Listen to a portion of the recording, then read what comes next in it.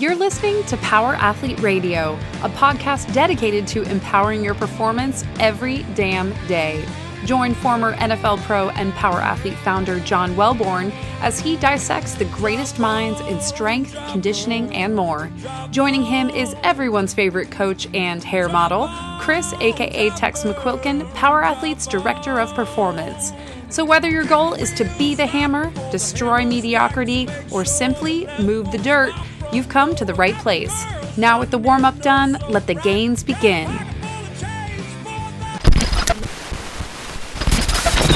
Welcome back to another episode of the premier podcast in strength and conditioning, Power Athlete Radio. Today we have two special guests and Power Athlete Radio alums.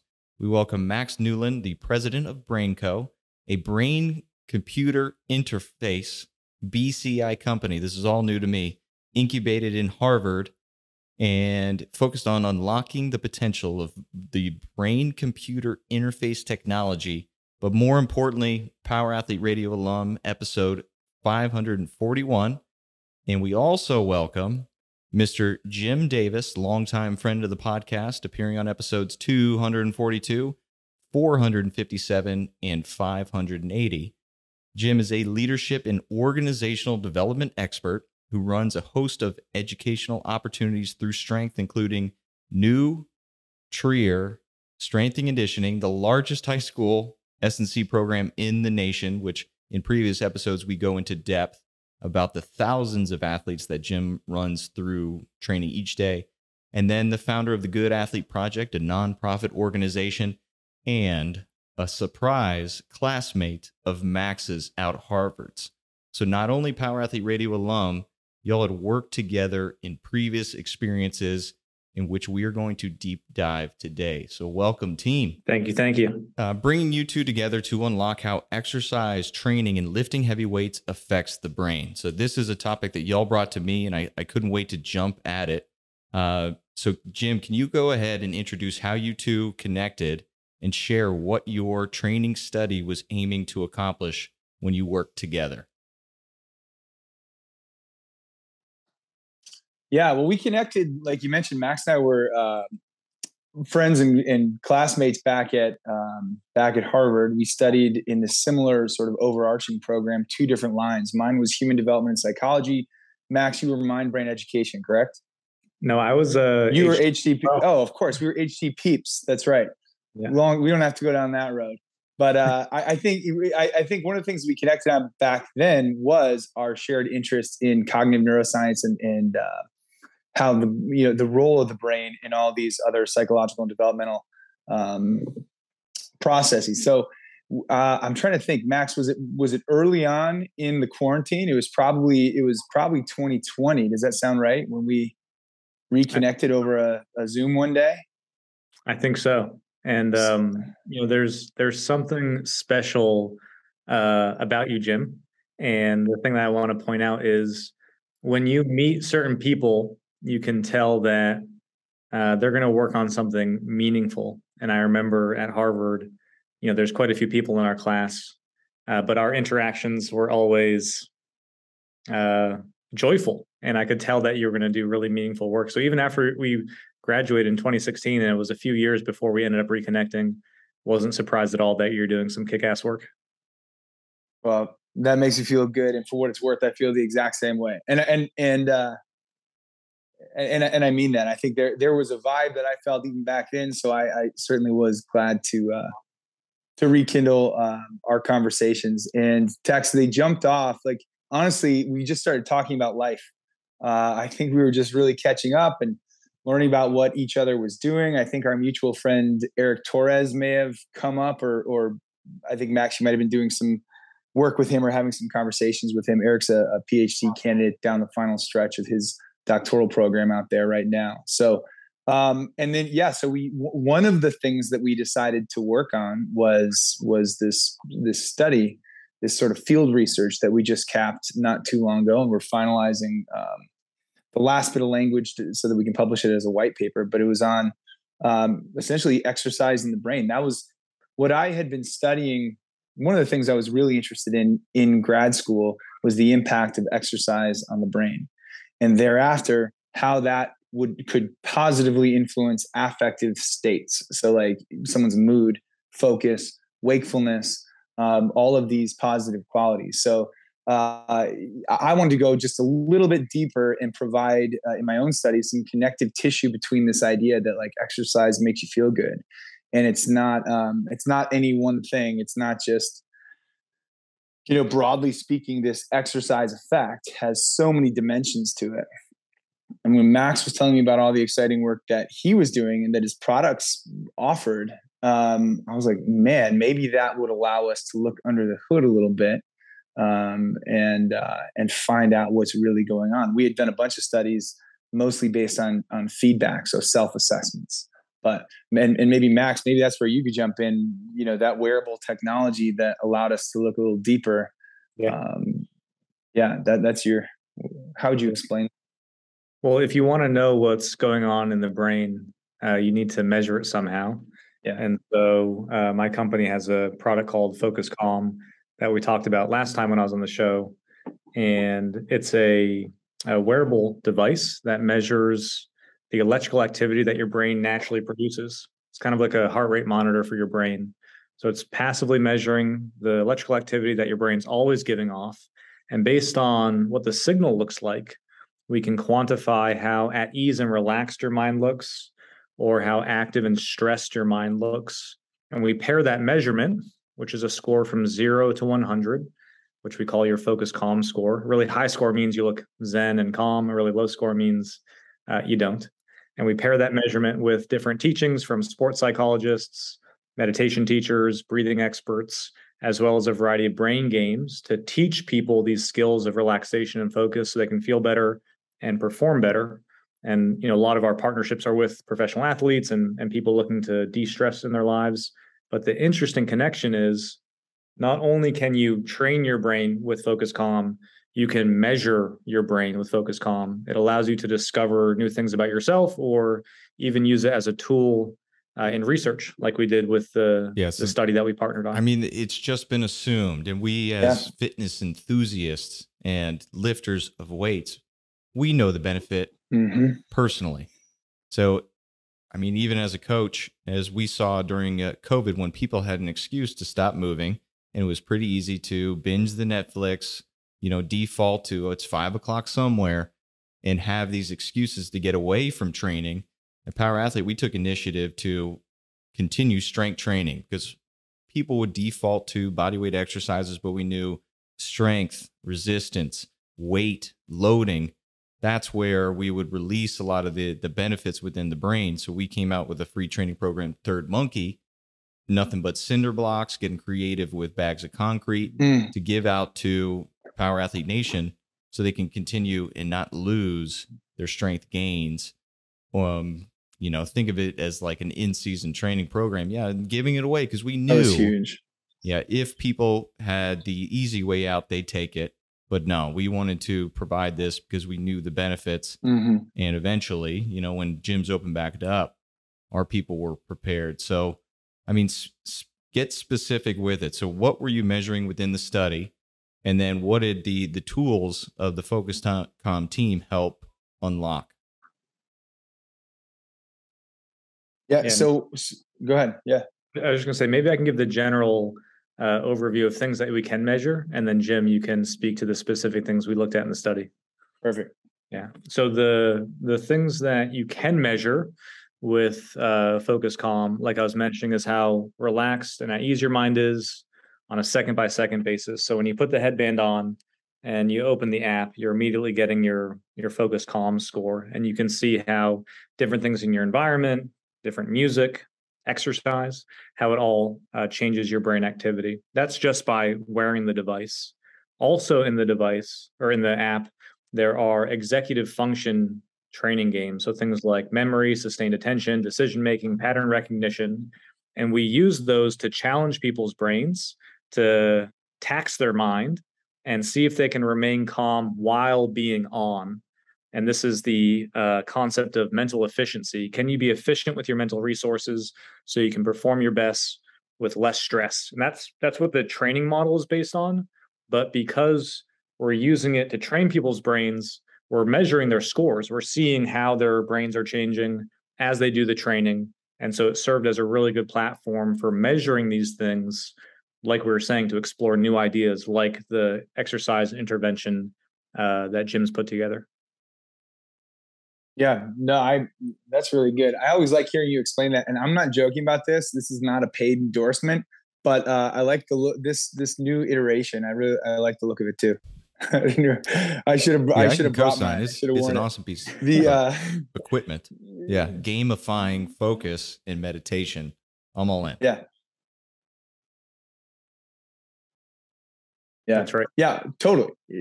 That's good. And Tex, I like the way that you just looked at that. So what we did was we jumped on the existing platform and took some of the games. One in particular, something called a Stroop test.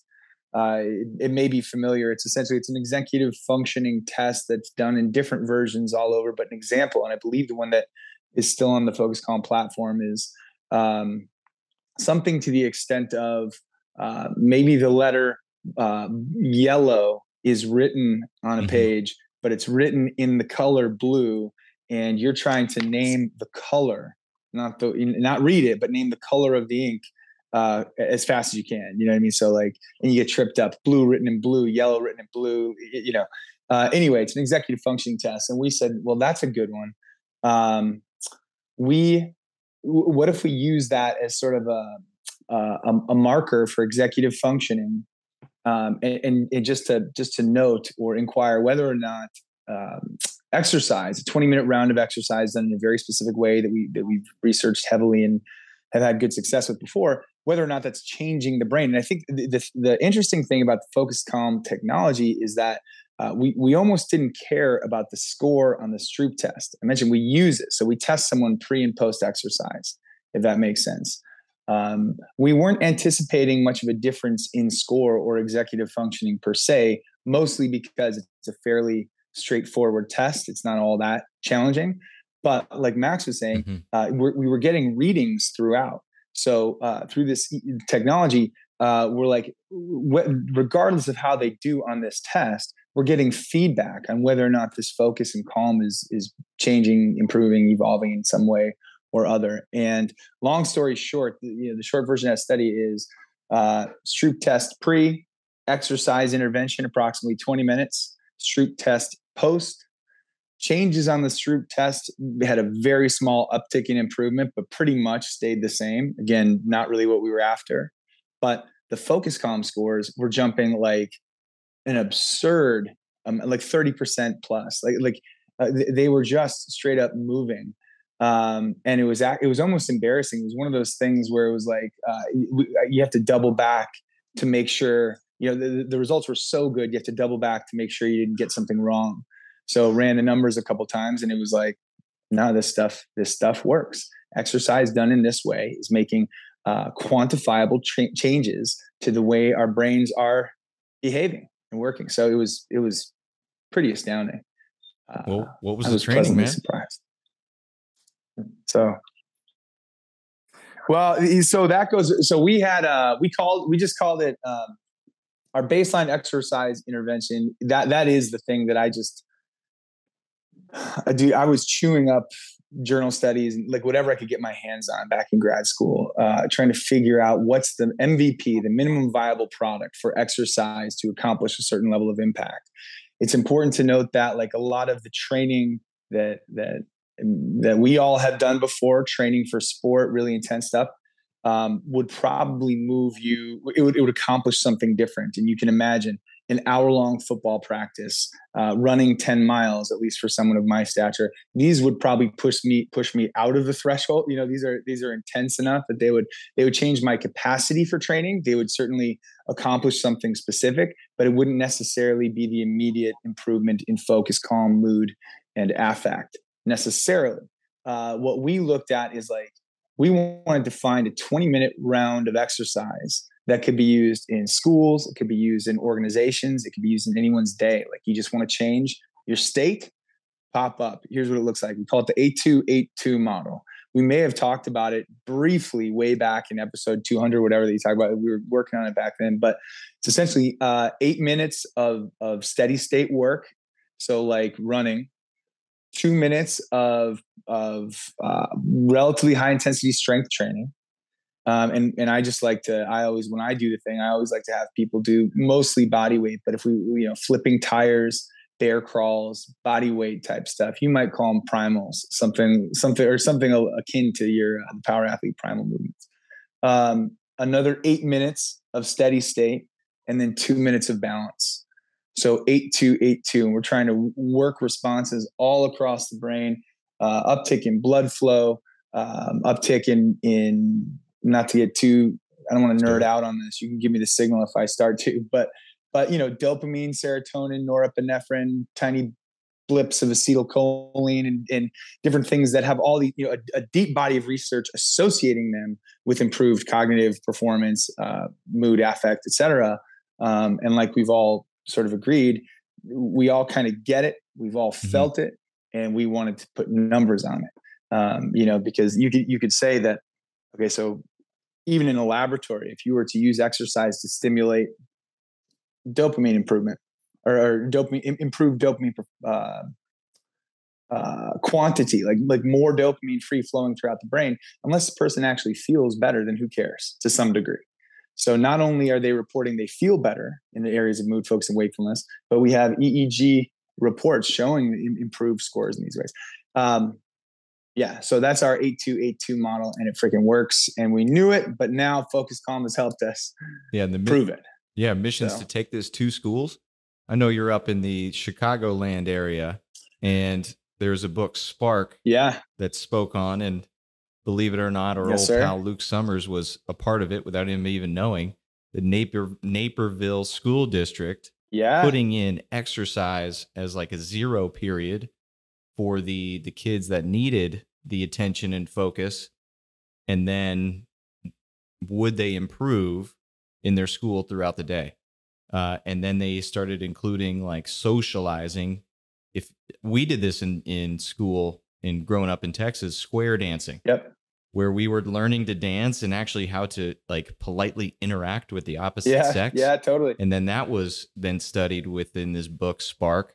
So that was a very interesting when like I was reading this book and then working with Luke and name dropping some of the teachers and instructors that were in the book. And he's like, man, fuck that guy. So like these people were doing science-based physical education, PE, and Luke was living it and like commented on their, half jokingly, but just crazy interesting. The book is Spark. So like that is a component. And then in Texas, there was a swing even where PE became no longer a required course for the middle school or the high school, just so they can fit more classroom time in there. And of course, we see lower test scores, worse health of the kids, and it's worked its way back in now as a requirement. So some form of PE or weightlifting, sport, essentially, if they're not an athletic kid, they're a PE kid, and still finding the connection. But I know we know this. So now it's great that you're performing these studies to help show the value. And the cool thing connecting with Max is like, and I have great experience with the Focus Calm device in helping me with meditation. Now we're having a tool, and it's fun. It's gamified, man. So that it's awesome to see y'all working together to make this a reality. But I'm curious, like now speaking towards the garage gym individual. Now, was there a specific time of day that you found better results? Did you take that into consideration? Because if we're looking at Power Athlete Nation, we have people that have their garage gyms, they got lives, they got families, they got every other stress that you can even imagine. Now, is it better to execute this 20 minutes in the AM before I got to start my day? Is it better to execute at lunch when I get my lunch hour, get my fitness in? Or is it PM before I go to sleep? Is there any time change that you tested? Yeah, the answer to that, Tex, is yes. And it's funny that you brought up the 0 hour. It's fun if you get up too early to do this. What I have found is that the effect will still happen but it'll peter out throughout the course of the day. So like you can't exchange. It's funny because, exercise cannot jump the effect of sleep deprivation, for example. So if you do it at the front end of your day, can that get up and get you moving, get you started, start to, sort of lube the pathways of the brain? Absolutely. But if you are not well rested, it might make you feel good temporarily, but it can't overcome the processes that occur during a good night's rest. So that's a great question. I think, one of the things that I was interested in, and, Max, we both are probably seated more than either of us want to be these days, but to create something that can be used at any time of the day, like instead of another cup of coffee at 2 p.m., can you find a half hour? And if you have a half hour, what could be done? Do I just need a quick recharge, mindfulness, jump on the app? Do I want to do that and get up and go for a walk or move around? Do I want to put some gym shorts on and do a little bit higher intensity to give people ownership over, what the idea that what they do with their body can impact the processes of their mind, can impact their behaviors and the way they feel, is incredible empowerment. So the answer is, I think it's good at any time. And the follow-up answer is depending on what you want to do with it. I think, like you mentioned, Max, what do you think about this? When you were in high school, I personally would not have wanted to wake up another hour and a half early to go exercise before school, well-intended as that may be. What do you think about that? It would not have been possible. Fair enough. But I think the point that you're speaking to is related to one of the concepts that's core to this whole thing, which is you can change your brain. Yeah, and there it is. The inputs will change it. Just like exercise inputs change your body, a little bit is better than none. The inputs to your mind will change your mind. A little bit is better than none. So if you can get it in, get it in. Are there going to be ways to optimize? Sure. But get started first if you're not. And what we have found is that as little as 7 minutes per day will get you significant results. And this is how that works. There was a study out of University of Florida, Dr. Amishi Jha. I believe she was working with military personnel, putting them through mindfulness training. And what she found was the folks who do 12 minutes of mindfulness per day were the ones seeing benefits. If you weren't racking up 12 minutes, you probably were not going to see many benefits from doing this training. What we have found is that it only takes 7 minutes of being in this high focus, calm zone to see the results of your practice. And this is why. When you do 12 minutes of mindfulness, it's hard to say the quality of that time. Maybe you've tried meditating, you sit down, close your eyes. At the end of your meditation session, 20 minutes later, you open them and you ask yourself, did that do anything? Was I actually making any progress? Unless you're really sensitive or more practiced, it's hard to know.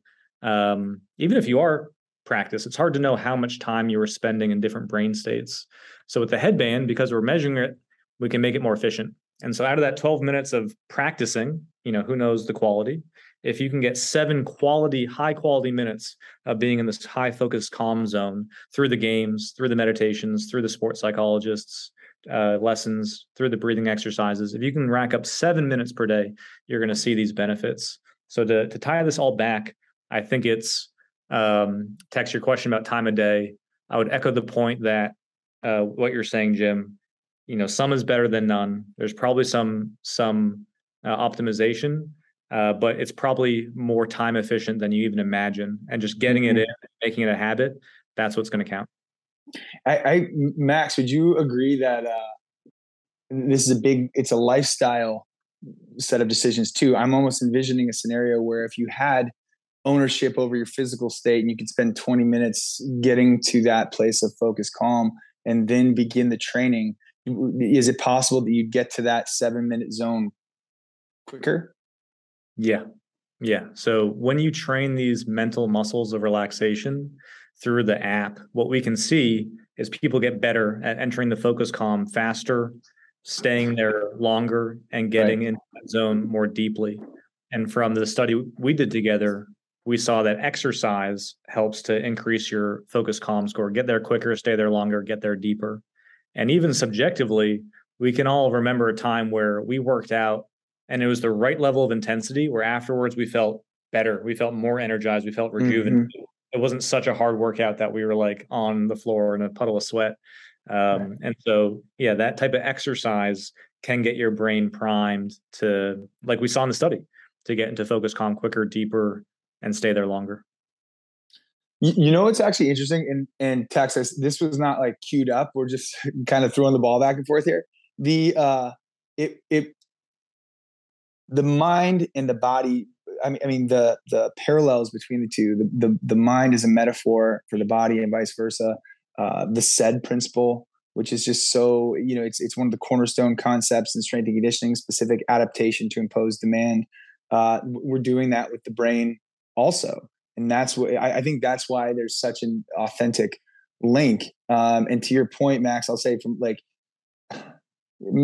Tex, you keep mentioning the gamification, staying with it, doing something instead of nothing. It's almost like I keep getting reminded of the freaking quarantine, but like if the couch is a magnet and you're not getting up and moving around and moving cinder blocks and third monkeying it or however you're staying active, then you know, the longer you're in that state, you'll adapt to that state too. And then, you know, when you first come back to a program, it's going to be that harder. It's difference from threshold. And it's the same thing for meditation. So I think some sort of practice, and I like these, I didn't know that number, Max, 7 minutes, but like to me, because I try to give sort of like I try to really confront people with their own logic sometimes when it comes to exercise. I like to say, you don't have 20, you must be the busiest human on the face of the planet if you can't find 20 minutes for your own health and wellness in the course of a day. And I would tell you that if you can't, you may be busy, but you're not going to be successful. 7 is even more compelling. Like who doesn't have 7 minutes in their day?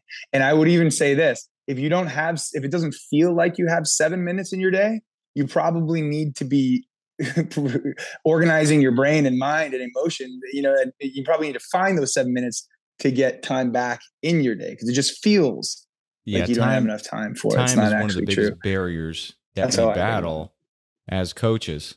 And the beauty is, no doubt, we've worked with thousands of athletes, so we've heard all these excuses, every barrier.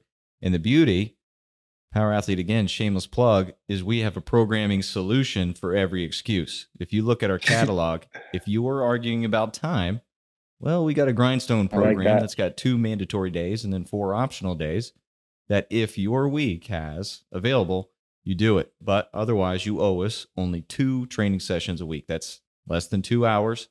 And then equipment, okay, Third Monkey. This is basically a hotel gym training program at this point. Oh, you're always on the road? Well, majority of hotel rooms got a 50-pound dumbbell or load up that suitcase, baby. So it's aiming to identify barriers and then eliminating them. But then the beauty is we put the ownership on the athlete. Yeah. Consistency is everything. And just as you referenced, yes, getting into a habit of meditation is extremely difficult, especially if you're not accustomed to it. But once you get into it and see the benefits, once you don't do it, similar if I stop exercising, oh man, I'm not going to feel right. I'm not going to feel like I own, I don't feel comfortable in my own skin.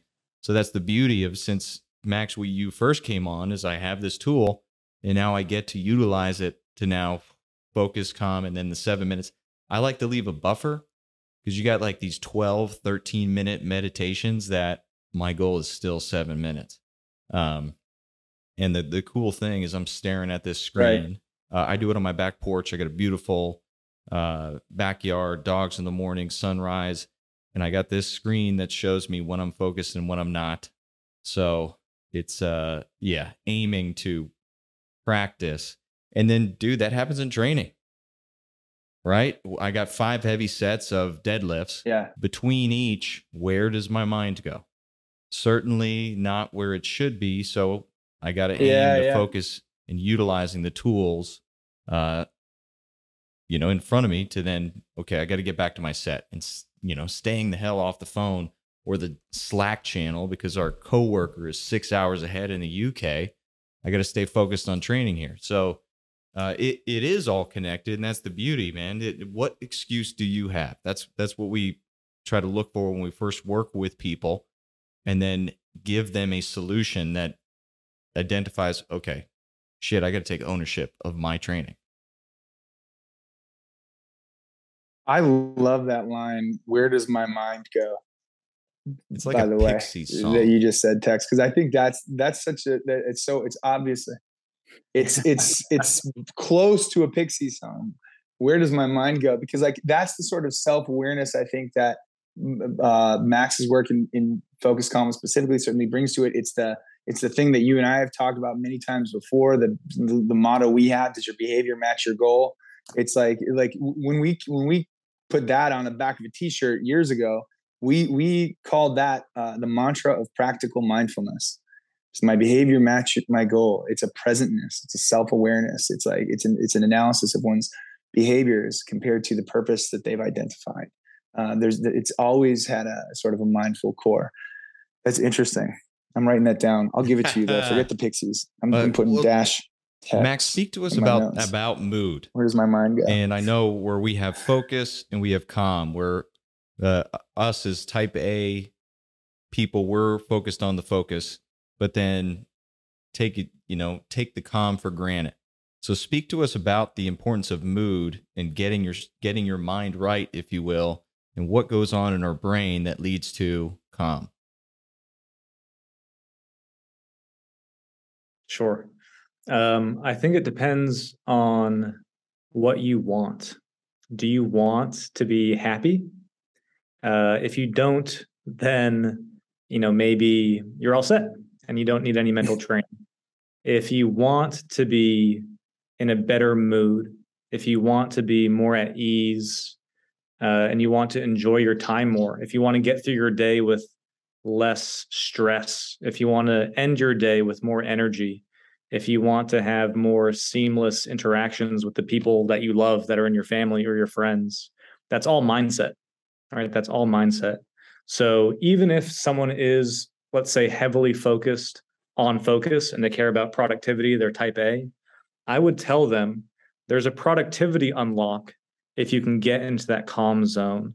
Because when you're in that calm zone, you're going to burn less mental resources, have more endurance. You're going to be able to get through your day with more energy, and you're going to be able to enjoy more of your day because you're not going to be burnt out.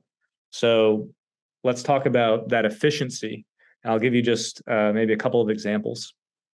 The starting work with Focus Calm was with an organization called Formula Medicine, which does the medical care and the physical and mental training for F1 drivers, as well as a lot of other Formula drivers and other elite level athletes. And their concept is mental efficiency. If you're white knuckling the steering wheel going 200 miles an hour, how long are you going to last before something not great happens? How well are you going to perform? Can we get these drivers, these high performance athletes, to be in their sweet spot where they're just focused enough, but they're not white knuckling the steering wheel and they're not too relaxed where they're going to make a mistake? Can you get in the zone? Can you get in that flow state? And how do we train them to get there? That's the process that we've put into the Focus Calm headband and app, is to help people go through that process of learning to relax their mind.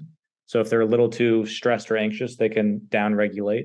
Having them practice entering that state with the brain games. For example, make a campfire grow bigger by getting your brain into that Focus Calm zone, or make a rocket ship fly by getting your brain into that Focus Calm zone. So practicing that state, and then challenge your ability to stay calm under pressure with all these executive function games like the Stroop test that we used in the study with Jim.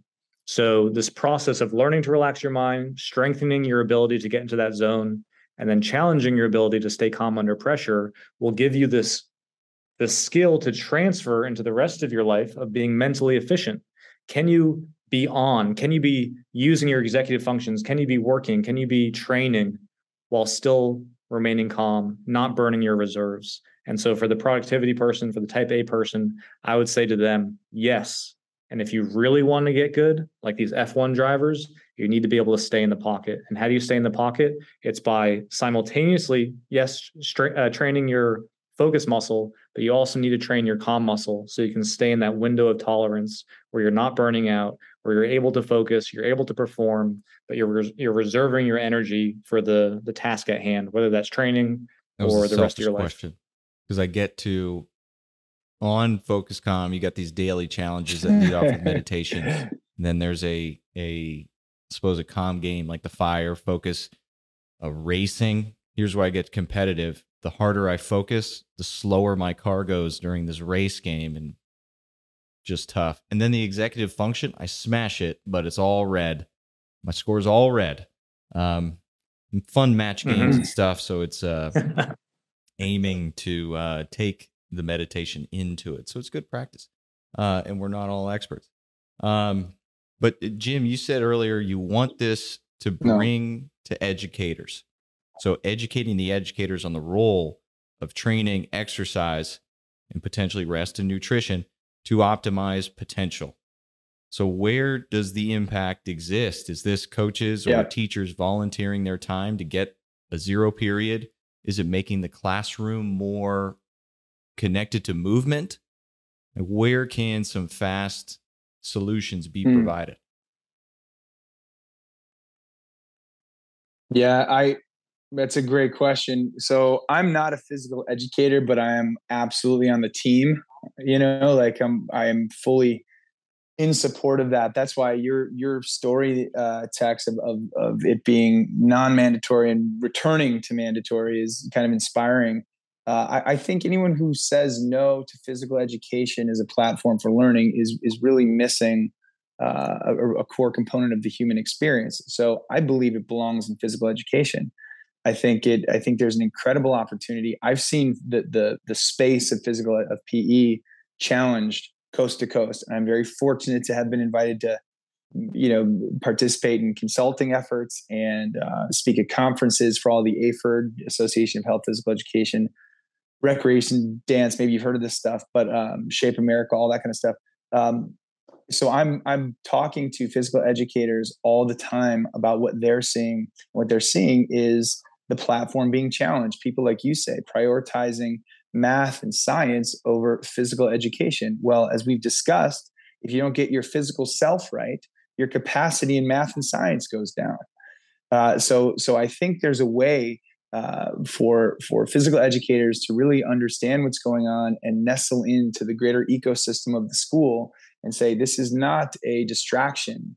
This is not just a de-stressor from academics. This is empowerment for a young person for life in its essential understanding.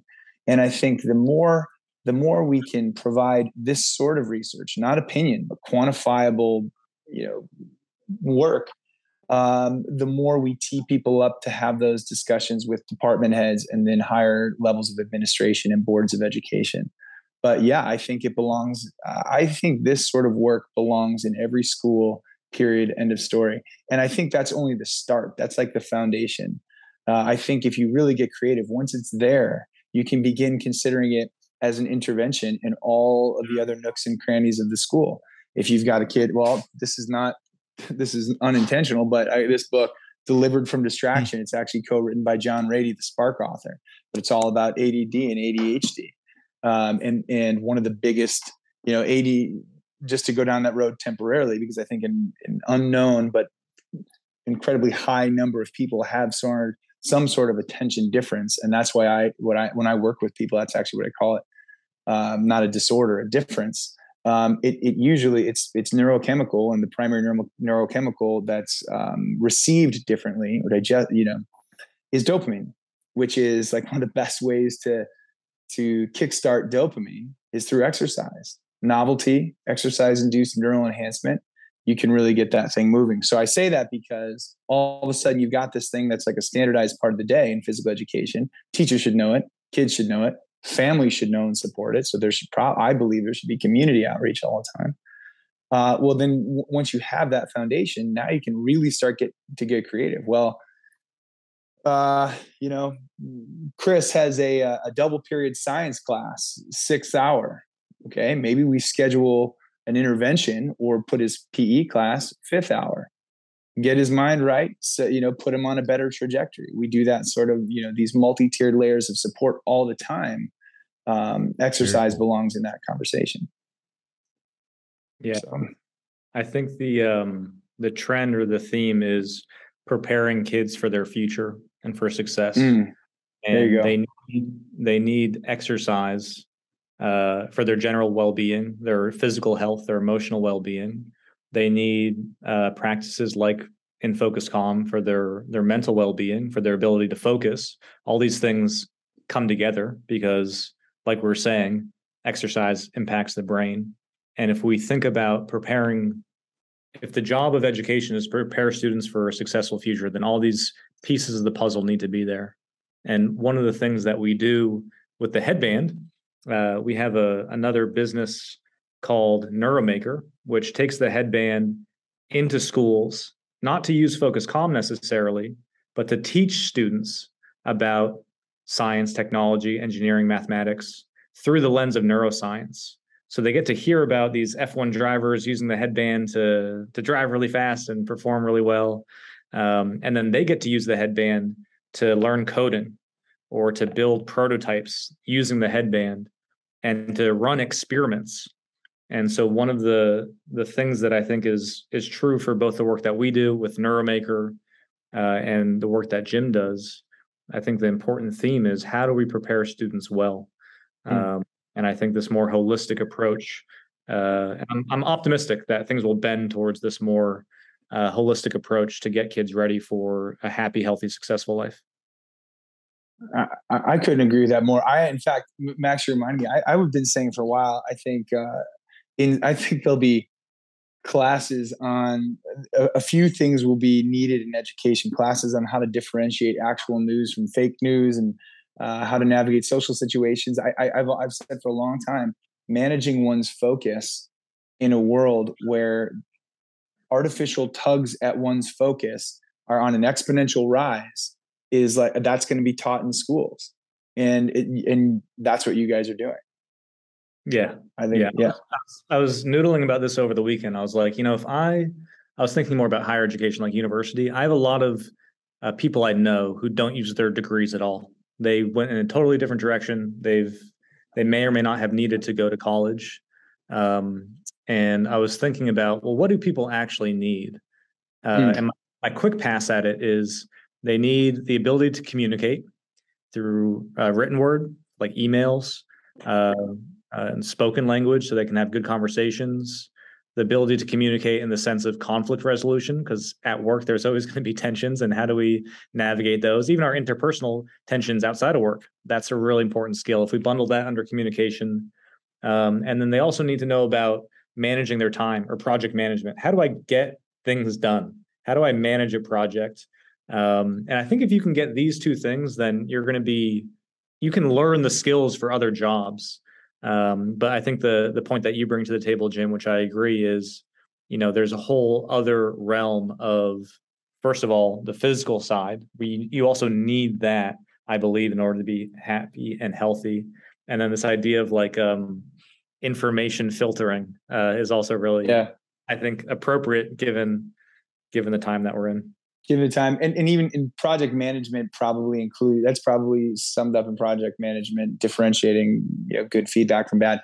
I just published an article. I'd be happy to share it with you guys. Leading well depends on the wellness of the leader. And the only thing I would add to what you just said, because I agree, Max, I think that's it. That's the cornerstone of education. I would and have pushed for at high levels of big schools. We cannot forget about health and wellness and training and like the body.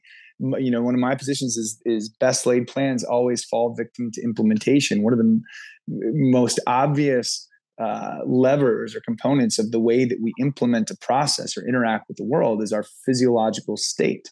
If we're on 2 hours of sleep, we manage a project differently. Our ability to be empathetic or communicate, all these things will either be enhanced by or downgraded relative to our physiological state. So I think I agree. I think that's I think that those pieces all fit together. There you go. We just fixed education. There it is. Yeah, I think there's a disclaimer here. I'm not an educator. I'm not an administrator. I have a team of people that work with hundreds of schools in the country, and they know their business, and they see those challenges day to day. This is just some gentle musing. And there is such a deep appreciation for the difficulties that educators face every day. It is nuts, the kind of competing commitment that exists in that space. So by no means is this easy, or are we kind of like, yes, we know the answer. But just some food for thought. I think that's and a big theme with that's interesting. Power and Athlete Nation is personal responsibility, personal accountability. So we wouldn't leave it on the school and use that as an excuse for our household. So with that in mind, and Jim, I pulled up your article. I'm gonna dive into this. Yeah, so now thinking of in the theme of personal responsibility, I am in control of my own training, my time that I need to manage work, life, family, etc. And now I'm valuing training, making at least 2 hours a week on top of everything else we got to do. How important now is the benefit, or how can I optimize my wellness? Like Max, we spoke in depth on FocusCalm, but is that meditation, is that 7 minutes of mindfulness, can my 20 to 60 minutes of training be, can I be mindful within that then counts towards my 7 minutes? Like, how can we make the most for the individual to take personal responsibility for their wellness, not just their physical strength and capacity, but also their mind?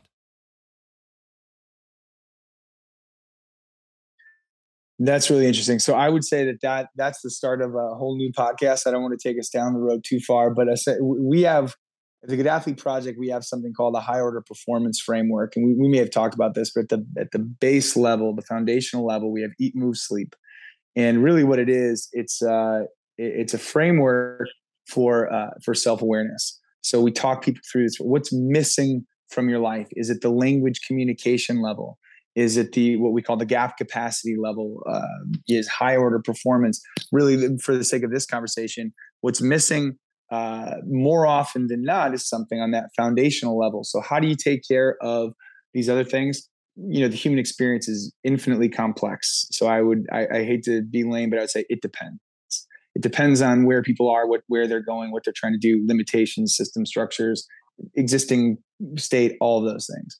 But I would also suggest that everyone should start at the bottom level, pick one of the three, and nail it. Use it as sort of a cornerstone concept. So you say, like, maybe it's training, eat, move, sleep. Maybe you've decided that move is where you're really going to dig in. Something feels off.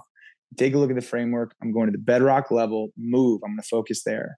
Then you articulate a plan based on healthy movement, based on, aligned with what you might want in your life. And what we've found is it's like a keystone idea for people who are disciplined enough to follow through on it.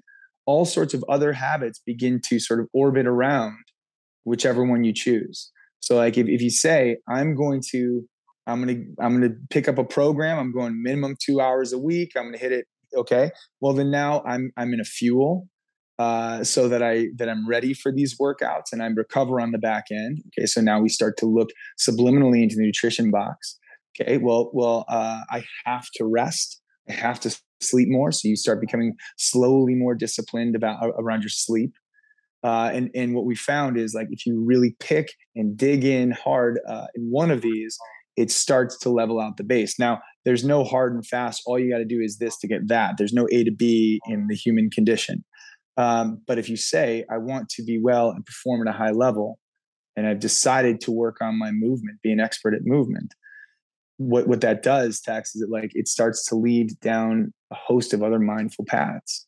So maybe I'm incorporating more mindfulness into my life, because this is a real thing. I know a lot of people, especially post-career athletes, who have anger issues, and they love to bang weights and they love to train. And when they do that, they eventually will reach the level of self-awareness, especially if they have support and can talk to people, where it's like, I continue to do that. Maybe you need to supplement that with some sort of mindful attention or mindful training. What am I putting into my body from a nutrition standpoint? Why am I so ornery all the time? Maybe I need to sleep more. Anyway, point is, Max used the word holistic earlier in regards to education. I think we're doing that on an individual level all the time. So that's what I think. So it's complicated, but once you've got your avenue, I think, and this goes directly with the power athlete mindset, it's like, once you've taken some time to set up the track, freaking run, go down it. And that leads to all sorts of other positive benefits along the way. Recently we did a competition amongst the team. It's called Hammer 90. So 90 days of dialed in nutrition training and some form of wellness. And I had this awesome tool from the FocusCom team. So it was 90 days diving into meditation. So I took that as my focus and attention. And this is coming from the research of Dr. Michelle. She's from University of Michigan. We just started on the podcast, Seeger. So it was adding healthy behaviors leads to behavior change. So not like eliminating drinking, XYZ, eliminating sugar. No. She's like, I need you to add healthy behaviors that then start to, as you're speaking to, Jim, affect the rest of my lifestyle. So if I'm dedicated to waking up and leading off my day with my mindfulness training, my exercising, or committing to, Saturday mornings, I'm going to go play some rec pickleball, which is awesome. That affects how I operate my Friday evenings to stay away from things that would affect my performance on Saturday mornings. Totally. So adding in these team activities, adding in mindful behaviors led me to success that, was taking away fun stuff that was, negatively affecting my performance and recovery as a 30-something aging Division III athlete. But so I see what you. Oh no, I peaked. About to hit his prime. But I see what you're saying. But tip of the cap to Max and how that helped me. I think I won the competition, but it wasn't a who won. It was just heck yeah, working together. It's a battle of wellness. Yeah, and would you guys agree that as we talk through this, it feels like there's something that we've just all articulated in the realm of loss aversion? I mean, is that a familiar that concept? Loss aversion, right? But so I think one of the most famous studies in loss aversion is in compensation models in businesses. So like instead of giving, say, a salesperson a bonus at the end of a year, the studies were something like, we're going to give you the bonus now and it's yours to lose. And what you take these two groups, and it's like the group working toward a potential bonus works at whatever capacity. The group who already has the bonus is far more fearful of losing it. So they'll work harder to maintain it because it's already there than one group will to go get it. And there's something interesting about just committing to something, like you just said. Like I remember, when I was in college and trying to play post college, and I got a good workout in. There's no question that impacted the decisions I made that night on, say, a Friday night. There was a ripple effect because I feel like I've just added to my physical bank account, and I don't want to make a withdrawal right away. There's this loss aversion idea. So committing to that. What did you call it? The nutrition training 90? And coaching thing. We're getting out there. We test everything in-house before we give it to people. That's how we know it works. Or if adjustments need to be made. Smart. The theory doesn't necessarily match the result. But cool. Max, any notes for people to take personal accountability of their wellness and, on top of training, of course, but what else can they do? Yeah, let's talk about this same concept through the lens of FocusCom. So the core, again, is you can change your brain, right? The feelings that you have, the way you react to difficult problems, and the way that you carry yourself, the way that you are in the world, the way that you communicate is, I don't want to say dictated, but heavily, heavily influenced by your mindset. And your mindset is something that you can affect. And you need to realize that you are in the driver's seat. In the same way that we talk about being in the driver's seat, taking responsibility for your physical training, if you want those other benefits, you need to do the same thing for your mental training. It is all up to you. It is totally up to you. And, the good news is there's so many ways to get this done. Focus Calm is one of them, but there's a variety of ways to approach this. Probably in the Hammer 90, some people are using Focus Calm. Maybe some people were doing, I don't know, breath training. Maybe some people even decided to do yoga. Just like there's a variety of ways to train your body, there's a variety of ways to train your mind. And so our mission is to expose people to that toolbox. So that's why you probably heard me rattling off a bunch of different ways to train your brain: meditation, sports psychology, neurofeedback games, executive function games, breathing exercises. We're exposing people to these things so they can see what changes their brain. What does calm and focus mean for you? And when you find the thing that you love, or the thing that you like, or the thing that you gravitate towards, it's going to make it easier. But it really does boil down to the same principles that come with getting physical training done. It's the same principles for mental training. You need to make the time, hold yourself accountable, build a habit, build that momentum, and the benefits will come. What we see is it takes about 20 sessions to see statistically significant improvements. So just like learning any new skill, once you get a certain number of practice under your belt, then you can really look back and see, wow, I really have changed. And for what we've been able to tell, doing tests with workplace people in the workplace, doing tests with teachers, doing tests with professional athletes, 20 sessions seems to be the magic number to get that training in, to see the benefit. Mm-hmm. But yeah, you're in the driver's seat. That's the good news. Can I share I just drew something that you reminded me of, Max. Is that okay? Can you see this at all? Yeah. So this has become a huge part of our training recently. It's just like this. It's essentially this recognition that at the core of an experience is a mindset or a set of mental models. Just beyond that is a skill set, and then just beyond is behaviors. And I think far too often we're wrestling with the behavioral level. Well, he said this to me and she did that, and it made me upset. And all this stuff.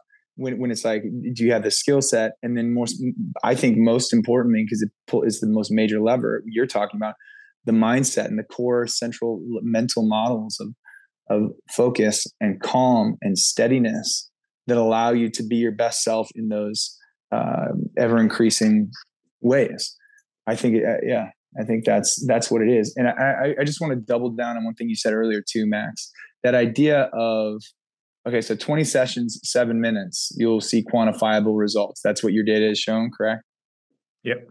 So I do keep coming back to to the person who would say, I don't have time for that, is probably someone who's wrestling with all the behavioral level stuff. And that's why I was saying earlier, you need to make time for that. You have to come back and reimagine the mental models. The bandwidth, the not burning resources metaphor that you used is just so right. Tex, so can you imagine someone, are there times in lacrosse when you have to jog? I would think you're not Depends a full dead on sprint all the time, correct? Fair enough. But you get it's the same thing. It all comes back to for me, it's like empowerment and self-awareness and self-management and ownership. All of our discussion is aligned on this, I think, because you want to build a capacity to go 100 miles an hour when called upon to do so, but you probably shouldn't be doing that all the time. Otherwise that capacity will no longer be there. And if you're using all your mental resources, to Max's point, stressing about all these other things, because your ultimate question for high performers is, why is calm important? If you're using all your mental faculties and resources, stressing about stuff, then all of a sudden you're called up to bat and you don't have it. The tank has been drained. Oh yeah. It's just a really powerful metaphor. Yeah, I made a note of that too, Max. I'll attribute it to you. You see how their lives outside of sport come in and affect their ability to perform, focus, no question, and be consistently the kid that they are. I think a good note to end on is this 20 sessions. If you're able to commit to 7 minutes a day for 20 days over the course of a month, right? Real life does get in the way. Then you can start to see results. One of the things we say often in Power Athlete is, how long does it take to get strong? A lifetime. But what comes with being strong is all these other benefits in our lives: order, household, nutrition. We create a culture of physical training and fitness within the family because your kids see you and they're only normal is parents that lift heavy ass weights. So it while my goal may be to get strong, what's the ripple effect?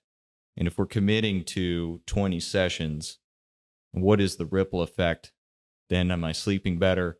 Am I not losing my focus and attention? Am I staying calm in stressful situations, sport, work, anything? So it's a good, I mean, it's a real ask.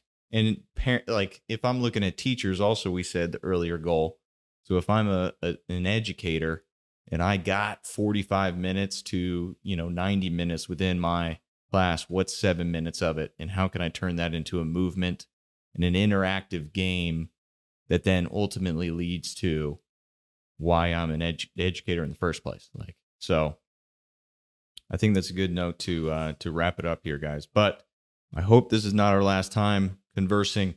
As we've experienced here, we got a lot. I got a full list of notes here to dive into and read more. Hopefully we can bring it back together and discuss. Love that. Love it. Absolutely. Great to talk to you guys.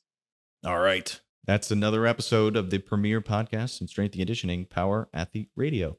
Bye.